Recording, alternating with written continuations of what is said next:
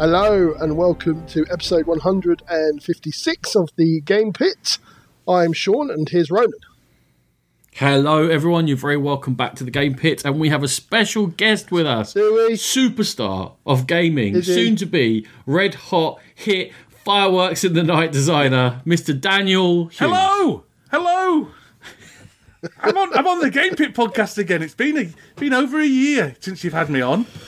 I thought it was about 4 years. We were really desperately trying to keep you off. Yeah, I've been lurking outside Ronan's house, nose pressed to the window, hoping to catch a recording so I can kind of do a little scream in the distance and at least hear myself on it. But no, I'm here.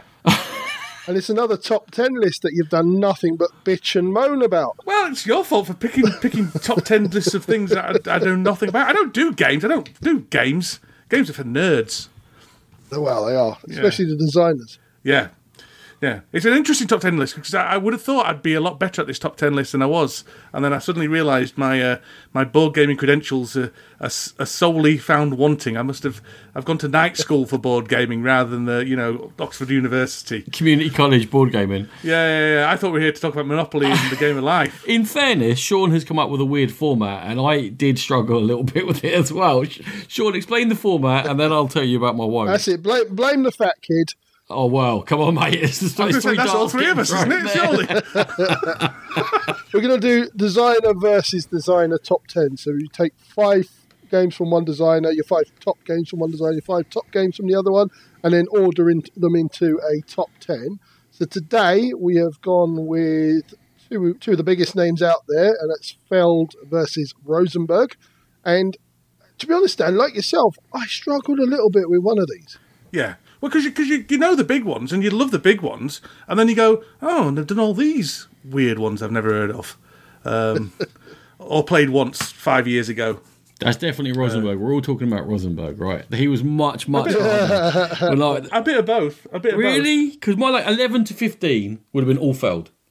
Yeah, I found Feld more hard than Rosenberg, to be honest. Really? Oh, that was the other way. Oh, well, really struggled with Rosenberg. We'll see. We're giving away too much. Anyway. Yeah. We are also very excited to learn more about Dan's big project at the moment. Well, we say Dan's. Cora's big project at the moment that she's letting Dan sort of jump in and claim some of the credit. That's right. And it's Cora Quest, isn't it, Dan? You are designing a game with Cora, your daughter. I'm not only designing, I've designed it. It, Sean. It's finished. It's almost finished anyway. And it's during lockdown, myself and my 8-year-old daughter were bored, and so we decided just to play around and make a board game, just for a bit of fun and also a bit of homeschooling, a bit of probability and language skills and IT and all that kind of stuff. And then we made it. And we were playing it. We thought, this is good. I'm really enjoying this. Like a dungeon crawler aimed at kids. She drew all the characters and all that kind of stuff. And then I mentioned it on our Facebook group, the Sporadically Bored Facebook group, the finest board gaming podcast on the Dice Town network. I've got too many things to plug. That's my problem, guys. I've got too many things to plug. You have been in trouble for plugging. How am I going to fit it all in? Yeah. You're going to have to invite me back next time. Phantom Screaming Huddersfield Plugger. Yeah, that's me. That is me. That's what they would call me in the paper anyway. I shared it with a few people, and they made some suggestions that really, really improved it. And suddenly I found myself with an actual valid, really good, I feel, and a lot of people have said it's good, game on my hands, which fills a gap, which is a merry trash game for kids. You don't get many merry trash games for kids. Dungeon crawler where they can go around and fight baddies and search for treasure and tell stories and things like that. So yeah, so we ended up getting a load of other kids to draw some art for us. So all the art in the game's done by kids from all over the world and put together by Gary King. So it looks really nice, even though it's kids' art, but it's kind of spruced up. And it's coming to Kickstarter, February the 1st. I'm very excited. What has struck me, Dan, is that a lot of people, when they're going to do a game via Kickstarter, get overwhelmed because they find that, okay, they might be good at 10 of the roles involved in it, but you've got to do 40 different things. Yeah. Via Sporadically Bored, you've built up a really a great community, really. A lot of people who feel very close to you, and it seems like you've been using a lot of people around you to use their skills. And yeah, well, I mean, in a good way though, because especially during lockdown, they felt part of this bigger thing. And been able to use lots of different people's skills and abilities to put this together. You're almost like the centre of the maelstrom rushing into this Kickstarter. Oh, well, that's how it feels, to be honest. I decided, as I say, Gary, my friend, who I know through the podcast, really, he did all the art. Then Mark Cook's come on board, who's the organiser of Aircon, but also he's a board game project manager for Plastic Soldier Company, and he used to work for Hush Hush, who do Fog of Love. And he's handling all the logistics side of stuff. There's people coming on doing the copy editing. There's all sorts of people coming on. It's been really, really heartwarming. In fact, it doesn't really feel like my project at all. You're right. It feels like a communal effort type thing. And I guess I would be a gibbering mess on the floor anyway, Ronan, to be honest, if I had to do all the logistics and stuff like that, because that would not be my strong suit. Everyone would end up getting a box of lawn shavings and you know. Again. Yeah. What it's also exposed is that Sean and I have got absolutely no useful skills because we've got nothing. Not at all. No, nothing at all. But that's fine. That's fine. So, loath as I am to blow smoke up your bottom, Mr. Hughes, I think what's come through is your skill at bringing people together, and you came up with that idea of involving all the kids from your sort of local community and the family board game group you have, and the Spobo listeners' kids. Yeah. Brought them all and together. your kid, Sean. What have you? I did, yeah. James, my oldest, he did a little picture, which I think is on the front cover. It's on the front cover, yeah. Pride of place. We were well chuffed with that. But yeah, I think that is your skill, is building that community and sort of bringing people in together, and that I think that's come through in this project. Yeah, well, thank you. Yes, I do like to think of myself as the Pied Piper of board gaming. That's what my that's who I consider myself to be. Yeah, and you're very lucky to have spawned a child who could design a game because. Yeah, well, I don't know where that intelligence has come from because it's certainly not Sean me. Didn't list that in your skills, so he can't. Yeah, certainly not me. So, have you got an exact date in February when we're going to see Core Request? 1st of February, Monday the 1st of February, because that's my birthday, and as we all know, it's all about me, guys. It's all about me. It's Rachel's birthday too. Oh, right. Well, it's slightly more important my birthday, but you know, she can have some congratulations as well. If absolutely. We'll see what you're going to put out, and then I'll make comment on that. Okay, right, all right, fair enough. Well, let's see. It's like that, is it? Enough shilling. Let's get on to the actually good games. Yeah. Sean. Not by number 10, I'll tell you that much, but go on. Any further comments before we go in? And one thing that I'm confused about is we're doing designer versus designer. I don't know is there going to be a winner? Well, yeah, the number one, the one who gets the majority is the winner, isn't he? The majority number ones, surely. Unless you want to do some weird mathematical formula. Well, if someone gets a bunch of number ones and then like the other person gets all the 2s, 3s and 4s. All right. You're in charge of the maths for that then. No, Sean. Sean told me he had a system. No. You're the maths person. You can deal with it. Jesus. I'm really tell you what, we'll do the top 3 and we'll work it out from each person's top 3. Okay, right. So shall we crack into it? And I'll start with my number 10 game. Now, my number 10 is Le Havre by Uwe Rosenberg. And it's a game I know that is very, very well thought of by the community at large. I think it's finally usurped into Tom Vassel's number 1 game of all time. Yeah. It has, yeah. So I know it's really well thought of. Has it really? Mm. It has, yeah. And I definitely watched that. This was the one I had to crowbar in because I didn't really get on with Le Havre that much. I thought it was okay. I quite liked the interaction with the players. You're building the different buildings and you're kind of using each other's buildings. One of the things that kind of killed it for me was it really isn't very good at 2 players, I didn't think. And I didn't really feel the theme came through, and I felt like I was just repeating myself over and over again with Le Havre. It's okay. I had to choose a Rosenberg game in there because I needed 5, and that's why Le Havre is in there for me at number I'm with you. It's okay. I've played it once, which I think it's probably a game that really needs repeated plays to get the subtleties, especially as I was played against people who knew how to play. So I was just left in the dirt, really. I remember there being fish involved, so that's a good thing. It's about a port town in 19th century France. I believe. Yeah. That old chestnut. You're getting the stuff coming in off the ships, and you're taking the goods, and you're building new buildings. Yeah. I'm not convinced there's much theme there, to be honest. No. This didn't make my top 10.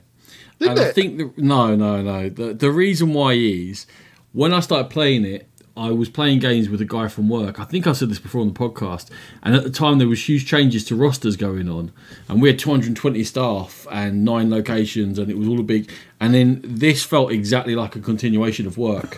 We'd be working for 8 hours all day, doing this spreadsheet stuff and moving people around and assigning logistics. And then come back to my house, have dinner, and then start working again, it felt like. So it never clicked for me.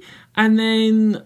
I did try it again a couple of years later, again, because so much praise and what have you, and it just felt, to be honest, a bit soulless. And it felt like a lot of hard work, and you can get yourself in a rut, and someone else can suddenly start accelerating, and you're like, oh, I'm left behind, and I've got 2 hours of knowing that I'm left behind in it. So this one was a little bit teetered over into hard work, so not in my top 5 Rosenbergs.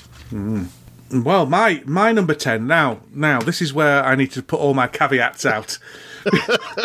Oh dear! Because I wasn't aware just how few Feld games I've actually played, and so my number 10 is one of my least favourite games of all time.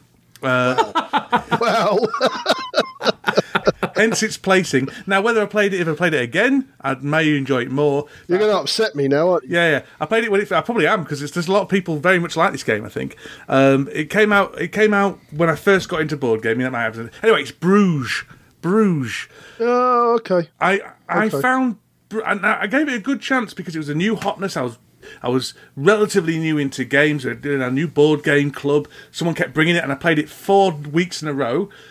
And I just found it tedious. It was a game that's everything that's bad about point salad, in my opinion, because I wasn't getting forward in anything. So there's no sense of achievement. I was half-heartedly building canals or walls or whatever you do, half-heartedly collecting cards, half-heartedly doing everything. And I just couldn't get anywhere. I think I won a few times, but it didn't feel like a particular achievement because there was no sense of... There's no progression, there was no summit to get to. It was just a bunch of foothills. Is that a summit as in the peak of something or as in something? The peak of something, yes. Yeah, just clarifying. Yeah. But there wasn't summit in it either. Yeah. You're right. Don't mock my northernness. That's what you're for. Lad. Yeah. We've all been in lockdown for a year up here. The last game I played was blooming Yukon Airways with Natalie. That was the last game I played with a that you had to punch. Yeah, we had to punch. Painful. I was shattered at a point as well. That's an aircon back in March. That's the last time I played with a grown-up. So all you Southerners with your lax rules. Anyway.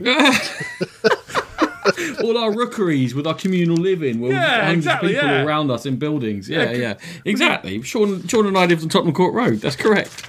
Okay. Bruges is also not in my top 10, and while it's not one of the worst games I've ever played, Dan, easy, I found it dull, and for similar reasons I think to you, but I'm probably more of a fan of Feld style. I found that the point salad was too much. It was all very much for muchness. The card draw was a bit too much of a influence on it. I know it's been reworked and they've put the cards into different colours in some made up other city, not a real city, but that's been made up to go on to. I'm not convinced. Game. I haven't seen it. I've never been to Bruges. Yeah, I've never met Colin Farrell. I don't think it exists. Exactly. So it's not in my top 10. Yeah. They're filming midgets. Jesus Christ. Compared to you, that's me and Dan. Hey. So Bruges for me, it isn't in my top 10, and the reason was I think I like it more than you two. I quite enjoyed the process, but I found that the card draw was just so luck of the draw based. Yeah, I was going to say that. So you could play a great game and just get hosed by the card draw. Yeah. And that's why I got rid of my copy. Now, I believe the expansion remedied that to a certain degree, and the new game that's coming out, I can't remember whether it's Amsterdam or Hamburg, it's one of the two. I think they have addressed that problem, so I'm hopeful because I saw the bud of a good game there, but yeah, it left a bad taste in my mouth. I hope you sold it back when it was going for super duper prices, because it was really, really going for super duper prices. I'm not that clever, Dan. I probably let it go for a packet of crisps. Yeah. Yeah, I've done that so many times. People say to me, "Oh, did you sell it for £60? That's worth 7,000." Oh! I sold Battlestar Galactica recently in a big game sale. I put it up for 40 quid. And it was the first game that went because Battlestar Galactica is really sought after because they're not making it anymore. And I was getting messages for the rest of the day saying, don't sell it to him, I'll give you 60. Don't sell it to him, I'll give you 80. Like when you sell your body. I thought Bruges was going to be definite top 10 for you, Sean, maybe even top 5. I thought you loved it. Did you used to love it? Did you go off it? I liked my first few games, and then I realised the problem with the cards and I got rid. Yeah. That would be the danger of board game reviewing in general. Yep. Everyone likes the first few games of most games. Oh, tell me about it. I've got a whole confessional about all that kind of stuff, I tell you. But amazing, good. I'm pretty sure you two are going to have nothing to say about my top 10, my number 10 rather. So we can whiz it through it quickly. It is Mercator by Uwe Rosenberg. The box and the presentation are hideous, but what they hide are a very clever cube switcher. It is all about switching different colour cubes for other colour cubes. It's set sometime in European history on the rise of Hamburg. We all remember when that happened. And you get a set of contracts, and each city produces a different type of good, or two different types of good, but the same colour, confusingly. But not confusingly, once you get into the game. And you need to take the goods from city to city, because each city have contracts to fulfill. As you fulfill them, you get better contracts, reoccurring contracts. When you develop a relationship with a certain city, you get more powerful powers when you go there. And it's about building up, and it's very much a race. It's about making yourself more powerful and cornering the market. And it's all it is cube swapping. It's just done very, very cleverly. And it's a game I enjoy a lot, but couldn't play all the time. But my number 10 is Mercator. Yeah, I actually gave you your copy of Mercator, Ronan. I was really close to my number 10. I swapped it in and out with Le Havre all the time. And the reason it didn't make it, I think, is because it's very mechanical. There is no theme there. And after I'd played it 3 or 4 times, I enjoyed the plays, but it just became a little bit repetitive. I was doing the same things over again. And yeah, as I said, there's no real theme to speak of there. It's not a bad game. It's okay. I think it's rubbish. Hey! I've never played it. I've never even heard of it. Yeah. It's got an orange box, apparently. Sean, you're number 9. My number 9, we spoke of in our review of 2019. It was the game I chose as not in my wheelhouse. It's Robin of Locksley by Uwe Rosenberg. And this is a straight-up puzzle game where you're moving a knight around a grid. Not a knight, you're moving a counter around the grid in the way that you would move a knight in chess. And it's all about set collection, and around the grid are all tasks that you have to do, whether it's collect a certain amount of these or be in a certain space or take away something from a certain corner. And you have to, and it's very tactical, and it's a 2-player only game. And I just really enjoyed it. I think it works really well. Because it's a race game, it starts off quite slow, but then it really ramps up and it doesn't outstay its welcome. And Robin of Locksley was a game that I wasn't sure I'd enjoy, but I ended up enjoying quite a lot. It sounds interesting. I've not played it, so I can't. I like the idea of the Knight's Move thing. That sounds good. Yeah, you've got to really sort of plan out your moves and work out where everyone else is going. Because it's not kind of instinctive to think in that shape, is it? Exactly. Yeah. So it's an interesting way of moving. He's quite good at variations on a theme. Is UA, isn't he? That's his forte, I would say. Usually, it's just get one theme and tweak it very slightly. Yeah. Well, Sean, the reason this is never a hit is because the box looks hideous and the artwork doesn't look much better.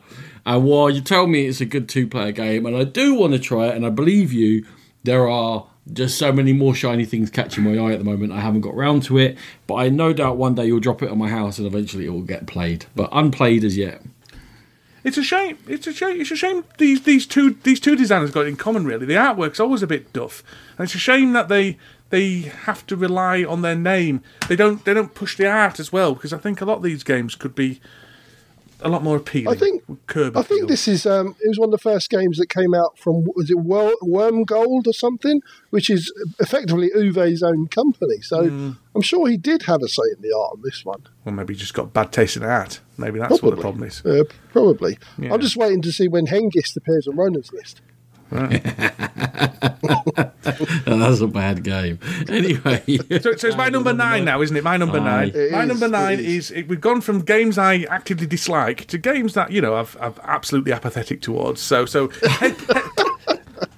and that's basically what the next 2 to 3 2. The next actually. 9. Yeah, the next 9. No, my number 9 is La Isla. Is that how you pronounce it, Ronan? La Isla. Oh, thank you. Yeah, you know my pronunciation guru. I love that you mispronounce pronunciation, getting angry at me. Anyway, this is a game that almost gave me an epileptic fit when I laid it out all on the board. It's got so many colours and flashing at you. It's rather garish or garish or however Ronan wants me to pronounce it. But but it's relatively enjoyable. You're wandering around, exploring, getting stuff. I seem to remember there's triangles involved. I played it once. I sold it very quickly after. It's relatively forgettable, but a light fare, and that's more what I'm into these days, like Euros. So yeah, I haven't got much else to say about it, to be honest, because it was a while ago I played it, and I don't really remember it much. I just remember it being inoffensive. Have you ever played it, Sean? Or Ronan, rather? I have played it, and it was light, and it was inoffensive, and it was not very memorable. Yeah. And if I didn't have more Feld games, it would probably be down there. But it's out of the top 30 or something. It was fine, and do you know what? I'd play it again, and that's as good as it was. I have never played it, but I almost feel like I have, because Dan's description, it was garish and there was triangles in it. Yeah, I feel like I can feel the experience coming through. It was circular. The tropical breeze. You picked this. When you messaged me, I said, "I hope you're not expecting anything in depth." And you said, "I can't wait." They're my two favourite designers. It's not right, Sean. I'm a guest in your house. I've never played it, so I've never really been tempted to play it. Hey, I wouldn't bother. It's pretty forgettable, as Ronan said. Yeah. Let's move on then. Okay. I'll give it a go. I think it's traditional when you do a top 10 is to say, this is one that could be higher up if I played it more often. And this is one that could be higher up if I played it more often. And it's one I've banged on about loads. It's Fields of All. It's the 2-player heavy game, or heavy-ish game, from Uwe Rosenberg. To me, the one it's most sort of similar to in terms of how you play it would be a Feast of Odin, in that there's a wide open board and there's lots of different potential paths you can go down. It plays best once you've played the game a couple of times and you can choose a path, because then you feel like you haven't wasted a load of actions bumbling around at the beginning and you start to get better at the game. But there was huge variety in what you can do, and you have to react to what the other player's doing slightly, but there's usually some sort of a workaround. What it hasn't got is an annoying scoring system. It's got various ways of scoring. They're a little bit obtuse. They're a little bit removed sometimes from what you feel like you've been doing the whole time. It's mostly all about building these special buildings which will upgrade your farm at the end of time. But loads of potential, needs lots of plays, needs lots of concentration, needs two of us to be sitting down and ready to go up 3 or 4 hours just to play it, and hasn't had that many opportunities, but there's no way it's leaving my collection because Rachel adores it. So that's my number 9, Fields of All. Yeah, as you know, Rona, I still haven't managed the game. But you preached about this one so much in terms of, you should definitely get it. I think you'd really like it. I thought it was going to be quite high up on your list. But, yeah. I think you would really like it. You was the key word in that sentence. I do really like it. There's like the rest of the games ahead of this are all very good. You know, I like these designers. Yeah, it's something I really want to play. I'm keeping my eyes open. It's very hard to buy at the moment. I'm keeping my eyes open in the old maths trades. I always go for it. Haven't managed to get it yet, but maybe one day. You can dream, Sean. You can dream. Okay. I've not played it. I know Mike, my friend Mike the Pillock Pool. He loves it, I think. And I really found the scoring system for... I'll tell you what, Feast for Odin isn't on my list, because I really found the scoring system, as you say... I found Feast for Odin a chore, to be honest, an absolute chore. So... Preach. But, okay, that's good, because I'm glad that's not on, because I'd have to be rude about it, because I really don't like that game. But there were elements of it I did like, and so, yeah, it sounds of interest. I will consider it. I'll play Mike the Pillock Pool's copy if it's just a 2-player, isn't it? So back. Oh, an evening with Mike the Pillock Pool playing Fields of Isle, staring into those dreamy eyes of his. That's heaven. You're distracted by his huge bushy beard these days. He's got a COVID beard, so he's. I'd comb his beard and rub his feet and play Fields of Isle with him. That relaxing Irish lilt that nobody can pick up. Yeah, that's it. I'm Irish, but I don't sound Cornish at all. Mike Pool. He has got lots of Lucky Charms in his cupboard, though. That's the thing about Mike. That's how you can tell his ethnicity. Oh, big Ara! Lucky Charms. Now, Shanine, what's your number 8 at all? Shanine Turton. Anyway, my number 8 is Luna by Stefan Feld. So it's the first Feld game on my list. When I first made the list, I thought this would be higher. But thinking about it, I don't know what brings it down to 5th, but it's certainly, out of the other Feld games, it certainly was an obvious choice for the lowest one for me. I still really, really like it. It's a game when you're moving around islands. Each island produces a different resource. It's point salad. It's a Feld game. Lots of things where you can score your points, and you're reacting to where the moon goddess moves to, the master builder moves to, and I can't remember what the baddie dude does. What it's called, but heretic or something like that. Yeah, but it's very. You have to be very spatially aware of where you are and how you're going to get to the different islands. And yeah, it's classic Feld in that it's point salady, and most of these games are. And yeah, I just thoroughly enjoy Luna. It's one of my favourite games. I'd say it was in my top 50 of all time, and. The new version came out recently from Tasty Minstrel Games, and that was beautiful. Lovely upgrades, apart from the coins, which I physically cannot pick up. They're so small. They made them in little moon shapes. So the crescent ones are the value 1, and I can't pick them up. They are the most useless thing I've ever seen in a board game. They're about 3 inches across only. So, as well, dexterity game on top. Yeah. I played Luna, I've played Luna, and I remember really, really enjoying it. And the only reason it's not on my list is because I played it so long ago and just once that I can't really recall what it's about. But I do know that it was one of my favourite games at the time. I remember really, really enjoying it. And I think I quite like spatial games when you have to be spatially aware of where things are. And that sounds like right up my street. So I think that's probably why I enjoyed it. I just remembered... Is there a spinny thing on the board as well? Obviously not. No. There's not a spinny thing. There's a set of islands that like a wave goes around, and it kind of puts everyone who's swimming, sweeps them around, and you can move them around again. And then I remember something. Have you played Le Granja or Granja? No. Maybe I'm thinking of Game of Life. That's where that market. That's got a spinny thing in it. Maybe that's what it is. It has got a pop-o-matic though. Oh well, very good. Yeah. I'm old. Yeah. Why aren't there more pop-o-matics in board games? There's a micro game of Kaplunk in the middle of it. Oh, nice. I like it. That's where you get caught in the wave. Yeah. Kaplunk. You're shocking me. No Bruges in your top 10 and Luna only at number 8. I don't know who you are anymore. It was tough.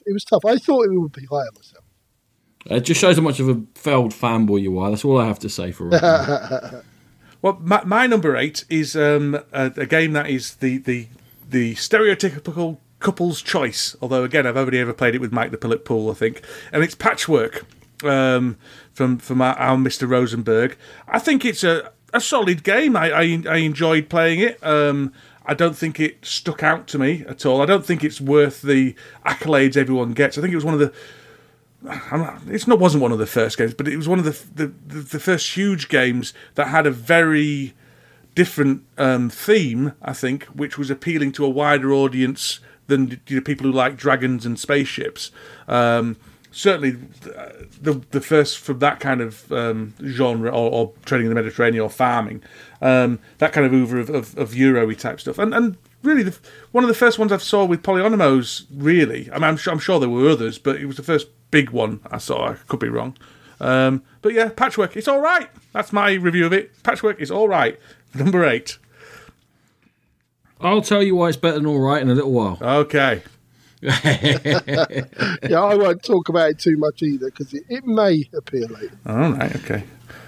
I hope it does because I'd like to know what you think. I'm on tenterhooks now. The suspense! The suspense! It was better than Luna for sure, and trust me, he loves it. Okay, and my number 8 is my third Rosenberg game in a row, and it's At the Gates of Loyang, in which you are planting vegetables in fields, they will grow up, you will harvest them, and then you will sell them in carts or use special powers in order to get enough money to move up a track. And it's a race up the track, but it's a very slow, vegetable-driven race up the track. And as anyone knows me, being driven by vegetables is one of my favourite hobbies. And to me, it is one of his best games because it's a puzzle which seems like there's only one way you can go, but every time you see slightly different paths, the timing is slightly different, which cards come out is slightly different, and it's very important what the other players are going for so that you can find your own niche in the market, so it's more interactive than some of his other games. So my number 8 is At the Gates of Loyang. I really wanted to like this one. I really wanted to, and I just felt... Again, it just felt a bit like a monotonous plod, doing the same things, very slight variations of the same things. I felt the customers and the what have you were a little bit luck-driven, and I started to actively dislike playing this game. So, yeah, I think at the time, even when we reviewed it, it got a very negative review from me, and it hasn't improved with time. So I just don't like the game at all, in any way, shape or form. No, it's one of Matthew Jude's favourites. Is The Gates of Loyang, isn't it? It is. He loves it. He loves it, and I played it with him, and I couldn't quite see what he loved about it. Now, granted, it was this is another one of my I've played it once type thing, but I just found it quite ponderous. Really, yeah. I just wasn't feeling it. It felt like a Euro rather than one of the greatest Euros of all time to me. I did like the radishes. And turnips. Were there turnips? Are there turnips in it? Turnip meeples? Parsnips? Yeah, they are. They're things. There's about 7 different vegetables, most of them root vegetables, which, you know, we can all agree that's a good thing. A winner all by itself. Yeah, exactly, yeah. There should be more root vegetables in games. But no, I thought it was all right. It didn't make my list. Understood. Right, Sean, on to your number 7. Well, number 7, which is probably... this is the one I think is going to upset you the most, Ronan. It is Agricola. Now, for a long time, Agricola sat atop of the Board Game Geek ratings. For me, it's okay. It's good. It's a good game. It never reached the heights that it did for some people. It's known in the community as Misery Farm for a reason, because it can be quite... Not in the community. Buy some gobshites, but not in the community. It can be like a bit of a slog through things. It's a long old game. Can be a bit dark sometimes. And I think another game that will be higher on my list did it better and more enjoyably. So for me, it didn't. It didn't. It's the idiot. You've never played it. Yeah, no, we'll get there. It's fine. I'll dish you then. Mr. Uninformed, as you told me the other day I was. You were. And, yeah, I really like Agricola. Like, this is the point. Like, Luna upwards is the games, all of them I really, really like. But Agricola, it just didn't leave me with a good taste in my mouth. I think you have to also play Agricola with somebody of a similar level, because you will get absolutely rinsed by somebody who's played it more and is a little bit better than you. So, yeah, I think that's its downfalls, but it's still a very, very good game. I would comment, but unfortunately, I've been sworn to secrecy by the dictates of this list. And I am proud that it's made it into your top 10 because a few years ago it wouldn't even have done that when you used to hate it. So I can tell that you're improving as a human being, and that I hold out hope that even as you enter into your 46th year, we still can get you to a decent, functioning member of society. You know how it went into my list? It's because I started playing with someone else other than you. I understood that you had to indeed dumb it down in order for you to have any enjoyment, but you point out your own flaws by all means. Daniel, you're number 7. My number 7 is a game called Pillars of the Earth Builder's Duel, which is a card game by Stefan Feld, which again I've played. In fact, most of these games I've only ever played with Mike the Pilot Pool. A 2-player card game, which is a little niche all of its own, nice and small. I just really enjoyed it. It felt things clicked for me. There were, you had to do things to get other things, to a little, not an engine, but kind of progression type stuff. No point salad rubbish over here in Builder's Duel, and quite a bit of interaction really, which often happens in these 2-player games, even because it's just so intimate. So Pillars of the Earth Builder's Duel, I think, is a very solid number 7. This is where we start getting to games that I remember really, really liking, but can't quite remember what they're about. Hence the vaguity of my description. I really should have looked it up beforehand. I feel like I'm kicking a puppy here because it's nice to hear you actually start talking about games that you like. It's just unfortunate you've chosen a horrible game to do it. Rubbish. Builder's Duel is bad. Oh man, it was just dull and just itsy bitsy inky winky tiny little move for tiny move. I managed to get one bit of wood, so I get the point for this round. Wood and stone and things like that. You don't get that in Euros very often. It's a unique Pillars concept. of the Earth, good game. Builder's Duel, bad game. Oh, I enjoyed it. Good. I enjoyed it.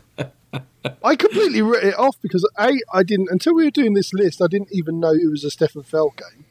And I just thought it was a poor knockoff of Pillars of the Earth. And I thought, I love Pillars of the Earth so much, why would I want to get the knockoff version? I don't think it has much to do with Pillars of the Earth. It doesn't, really. No, I realise that now. I'd like to give it a go. But yeah, and I'm more inclined to do so now that I know Feld designed it. But yeah, I always looked at it, I used to see it in mass trades and go, yeah, good luck, mate. That's not the proper Pillars of the Earth. So, yeah. Well, there was another one that wasn't the proper Pillars of the Earth that was called the Pillars of the Earth. Oh, there was, but this is the one I used to see, the Builder's Duel, definitely. The two geezers looking at each other, aren't they? Yeah. Like that. Dueling, some might say. Dueling! Eyebrow dueling, it looks like. As a man gets older, his ability to eyebrow duel just exponentially grows. It's true. I can even ear hair duel these days. Oh, mate, tell me about that. We'll talk about that off air. How did that happen? When did all that start sprouting out? That's what anyway, go on, carry on. Lunacy. We're running track down, we got our ear here tangled. No, not good. It was like Avatar, but the wrong... We had USB intercourse with our ear hair. Clumps falling down like rain. Oh, that's just gorgeous. I've got a taste in my mouth now. Okay. My number 7 is an opportunity for Sean to break out a song that he's going to sing again slightly later. Go on, hit me with it. Oh, what an atmosphere. I love a party, with a happy atmosphere. It's my first Feld on this list, and you're about to get hit with a whole run of them. And it's gloriously Feldy. It is as Feld as I wish to be without going over the top and it not becoming fun anymore. It's point salady. It's very, very tight in time. He always puts obstacles in the way. He says, here's what you've got to do. Here's why it's hard. In this case, it's time, which is really actions. And also you have to program robots, and every time you choose which path your robot's going up in order to take actions, you're setting the path for the rest of the round as to what you can do. And as ever with Feld, there are clever ways around it, but there's very limited clever ways around it. So there's a path, there's a secondary path, and it's working it all out and making it all fit within the time given to you while being attacked by octopods. And it's just right there on the brink. We're going to review a game shortly that I just went over the edge for me, but this is peak Feldy point salad nonsense, but still good. It's Aquasphere. It will feature later for me, but the big question is, I would, if you'd have asked me without doing any research and thinking about it properly, what was my favourite Feld game before we did this list, it would have been Aquasphere. So let's see where it comes on the old list.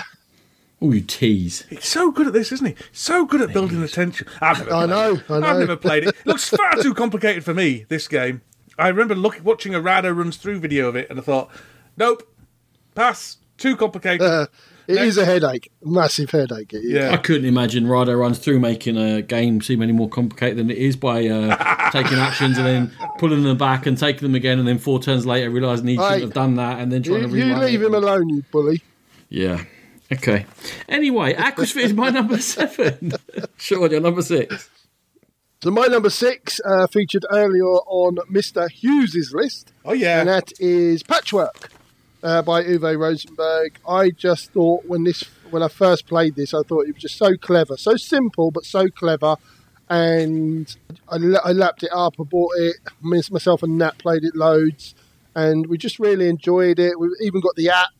And maybe to a certain degree, the app sort of took away from our physical plays of the game. Never play the app. Yeah, got loads of enjoyment out of it. I think there's a brand new game that we're going to be talking about very soon on the podcast that has actually taken its place for me. We'll wait until the next episode. I know what you mean. Yeah. I know what you mean. Right. Well. I've already talked about Patchwork. I've played it, and I've already talked about it. So yeah, I think it's all right. The whole thing about is it the first game with polyominoes? It definitely isn't, because you piqued my interest. I was looking up. Yeah, no, but I was like thinking of years and years. Blockers, Antiquity, with all the many beige ones. I always have to have a laugh at Antiquity, Ronan. Right, Dan, just for your knowledge, Dan, Ronan recently had a game sale, but he bought Antiquity in Essen shortly before the game sale. And if you've ever seen Antiquity, it's full of tiny little cardboard bits that, as Ronan found out, when you do punch them all, they actually fill the rather large box right to the brim of tiny little cardboard pieces. All beige, or with just names written on them in really small black writing that's hard to read. And that's the way he sold it. I just had visions of the poor sod that got that in the post. I was like, what? I once sold a copy of Super Dungeon Explore or something like that. Anyway, no, it was Arcadia Quest, and my daughter Cora had painted all the minis, a lot of the minis, and so I stripped them all down with TCP, which is how you get rid of paint and stuff. Scrubbed them all off. I did a really good job, but I wrapped the box in cling film because, my goodness, did that box smell of TCP. I sold it for very cheap. I sold it for 30 quid. It's like there was like 80 quid's worth of stuff there. But yeah, it's going to take a while to defume that box. In fairness, they never got an infection and cuts in their fingers again. So, you know. Exactly. Just very quickly, I sold a copy of the original Mansions of Madness, the broken version, as it was then. And I had painted this sort of big, sort of worm, Dune-like worm thing coming out of the ground. I'm aware and of it, I did say to the person I painted it, but I think it's of a reasonable quality. And I sent it off. I said, like, it's painted, do what you want with it. And I got a message back saying, yeah, the game's great, you're painting shit. Never a truer word said. I just wanted to be boring and talk about 2 more Polyomino games. Yeah. Cleopatra and the Society of the Architects, Sean, which you recently got the Kickstarter off. Oh, it's beautiful. Polyominoes in it? It does, yeah. It does have polyominoes on Cleopatra's Garden, yes. Yeah, that's 2006. And Amerigo, which I know we've both played. It might be on your list, I don't know. But yeah, so when I think in my head, Patchwork, I think, that's one of the first polyomino games. There's literally 30 years of them. Yeah, but I think it's the one that started the big trend that hasn't stopped absolutely. Yet, really. No. It definitely kicked it off. You're right. It was for my own thinking that I was like, yeah, it was nowhere close. Anyway, we can move on now. I've gone down my little. I forgot where we are, though. To be honest, what did you just say? Your number 6, I think. Number 6. My number 6 is probably one that I'm guessing you two will think is vastly inferior to Patchwork, but it's got a special place in my heart, and that's Cottage Garden. Because number 1, I like imagining I'm in like an Agatha Christie-esque village green cottage garden manufacturing business where I go around and murder people and do all their petunias. And number two, it's a game that I don't know quite where I was going with that. It's a game that me and my son used to play quite a lot together, and he used to really, really enjoy it. I like the cross-referencing grid type thing. I like the way what you can choose. You can plan ahead, but other people can steal things. There's a bit of interactivity there without it being too vicious. I really like the art. I think the art's beautiful. I just really enjoy Cottage Garden. I don't own it anymore. I sold it on. But for a while, Cottage Garden was one of my most played games, probably mainly because I played it a lot with my son. But I really, really enjoy Cottage Garden. And my copy of Cottage Garden was handed to me at Essen by Mr. Rosenberg himself, as I bought it from his stall, which was quite cool. Ooh. Oh, yeah. Friend to the stars. It's decent. It's a decent game. I'd happily play it. It was probably a bit too nice for me. I'm not a nice person. It's a very nice game. Basically, it's a relaxing game. It's a Sunday afternoon in front of the TV with Miss Marple on the television. Game is my view. Understood, and that's why it didn't suit me. Yeah, because you're mean. Again, it was okay. I think the scoring was a bit weird in Cottage Garden for me. I can't remember why. I only played it a couple of weird times. last final round scoring type business. It was all sorts of weirdness going on with the scoring. Yeah, I think that was it. But yeah, it's fine. I'd play it again. You're right about the art. It's sort of very homely art, isn't it? Very comforting. Yeah. But yeah, it's fine. But I can take it or leave it. Okay, my number 6 is the direct opposite of homely and comforting and relaxing gaming. It is very early Feld. It's In the Year of the Dragon, which was elegant and incredibly tight and quick playing, and it's an hour long, and the game is just trying to kill you. Literally trying to kill your characters by disease and famine and war, and you're having to deal with all this over 12 months of a year while still trying to put on firework displays and feed everyone and build up your palace. And the theme means absolutely nothing, but in terms of gameplay, it's something that I wish Feld had explored more, is trying to do more with less. It is almost an old school Euro whereby it's 60 minutes. Here's the narrow setup, but there's plenty you can do within here. And again, kind of always comes back games that I like. What the other players do greatly affects what you can do, and you have to play the other players around the table. You can't just put your head down and do your own thing. So In the Year of the Dragon, it's also got a really good, valued again now, we're talking about it, a board game arena implementation, which is free to play and really easy to play and teach you the game. And I really love it, and it is really an area I wish he would go back to. Rosenberg tends to flit around in his designs. I know he's got to be obsessed with polyominoes here. New York Zoo's got them in again and all that. Feld, it tends to still be not one note, but maybe one, what would you call it, octave? Whereas Rosenberg goes up and down like Mariah Carey. And also in design.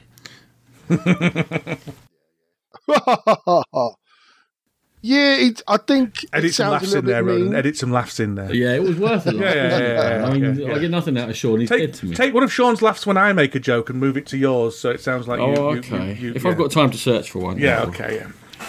Yeah. It sounds too mean for me, Ronan. I'd like to give it a go, but I think I spoke to Rachel about it, and there was a game where she made an early mistake and she was effectively ruled out for the whole rest of the game because she made a bad error. And yeah, I'm not sure if it's for me, but I'd certainly like to give it a go. Yeah, I don't think it would suit me at all. I get quite angry when the game designer decides he wants to play as well. That happens with Snowdonia when Tony Boydell decides he wants to have a go, and so he ends up beating you on. I can't imagine Tony Boydell upsetting anyone.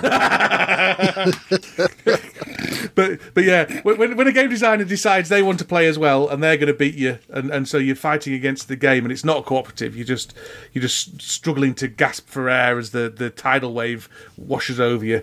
I prefer a bit more. I prefer to feel a bit more powerful in my board games, as I don't feel powerful anywhere else. I do understand that. Well, maybe not all of it. I didn't expect that end little kicker. Okay. What I'll say is that you see exactly what's going to happen in the game. It's all laid out. There's no surprises. So there's never a flip of a card or a roll of dice that all of a sudden goes, that's when they're taken off you. It's all laid out, and then you are plotting your own path through it but it's the other players who will fool you. And what Rachel did, it's a famous game around here, but she only was only sitting there for 25 minutes, and she could still do a couple of bits, but she knew she was spiralling into literally nothingness. She had nothing left at the end of the game. Bless her. But she could see exactly where she went wrong, and she could have seen it coming, and it was her own mistakes that led to it, which I think feels better than the whole, here's a card, you've lost everything you've got, no, those guys over there are okay. So there you go. Anyway, we're into our top 5. These should all be amazing, Dan. Amazing games. Mine are thoroughly, reasonable. Yeah. Good. Reasonable. Okay. That's from you. That's pretty good. That's high. I don't even like board praise. games, Ronan. I don't even like them. My top 5, honestly, in a different month or a different year, they could be completely different. But at the moment, my number 5 is Castles of Burgundy by Stefan Feld. Arguably his most famous, and I think most people would say it's his best game. I think it goes up and down for me. At the moment, it's sitting at number 5 in this top 10 list. I think what this starts, the trend that this starts for me with the rest of my Feld games is he gets that one sort of mechanism or sort of one something slightly different and does. And builds the game around it. And this one is the rolling of the dice and using those dice in different ways. And it's a very clever game. You end up with something in front of you that you've put together, you've built. I always like that in games. And it's a brilliant game. It's an absolute fantastic game, and I love it. And as I said, on a different day, it could have been number 1. But Castles of Burgundy, my number 5. It's a belter, and it does what a lot of games don't do. Well, don't do for me. It does what the best games do, which is make you feel clever. When you go ba-bump, ba-bump, ba-bump, and do that, and pa-pow, and I've won. I've got 20 points, and you go hooray! But I'm not saying anything more about it for reasons I shall keep to myself. I've never seen Dan use hand drive when playing a game, and now I have to play Castles of Burgundy with him because that's literally what he was just doing. I was hand driving. Almost had jazzy hands there. I never play Castle Burgundy unless Jive Bunny and the Master Mixers are on in the background, and then come on, everybody! I've nothing else to say. Dan, what's your number 5? My number 5 is Agricola. The Misery Farm, as Ronan says, those gobshites, they're people who only play games once, and that's why they find it Misery Farm, because you can very much avoid the misery in Misery Farm, I'd say, as long as you know it's coming. You as you said with Year of the Dragon, it's coming. You know it's coming. You just plan for it.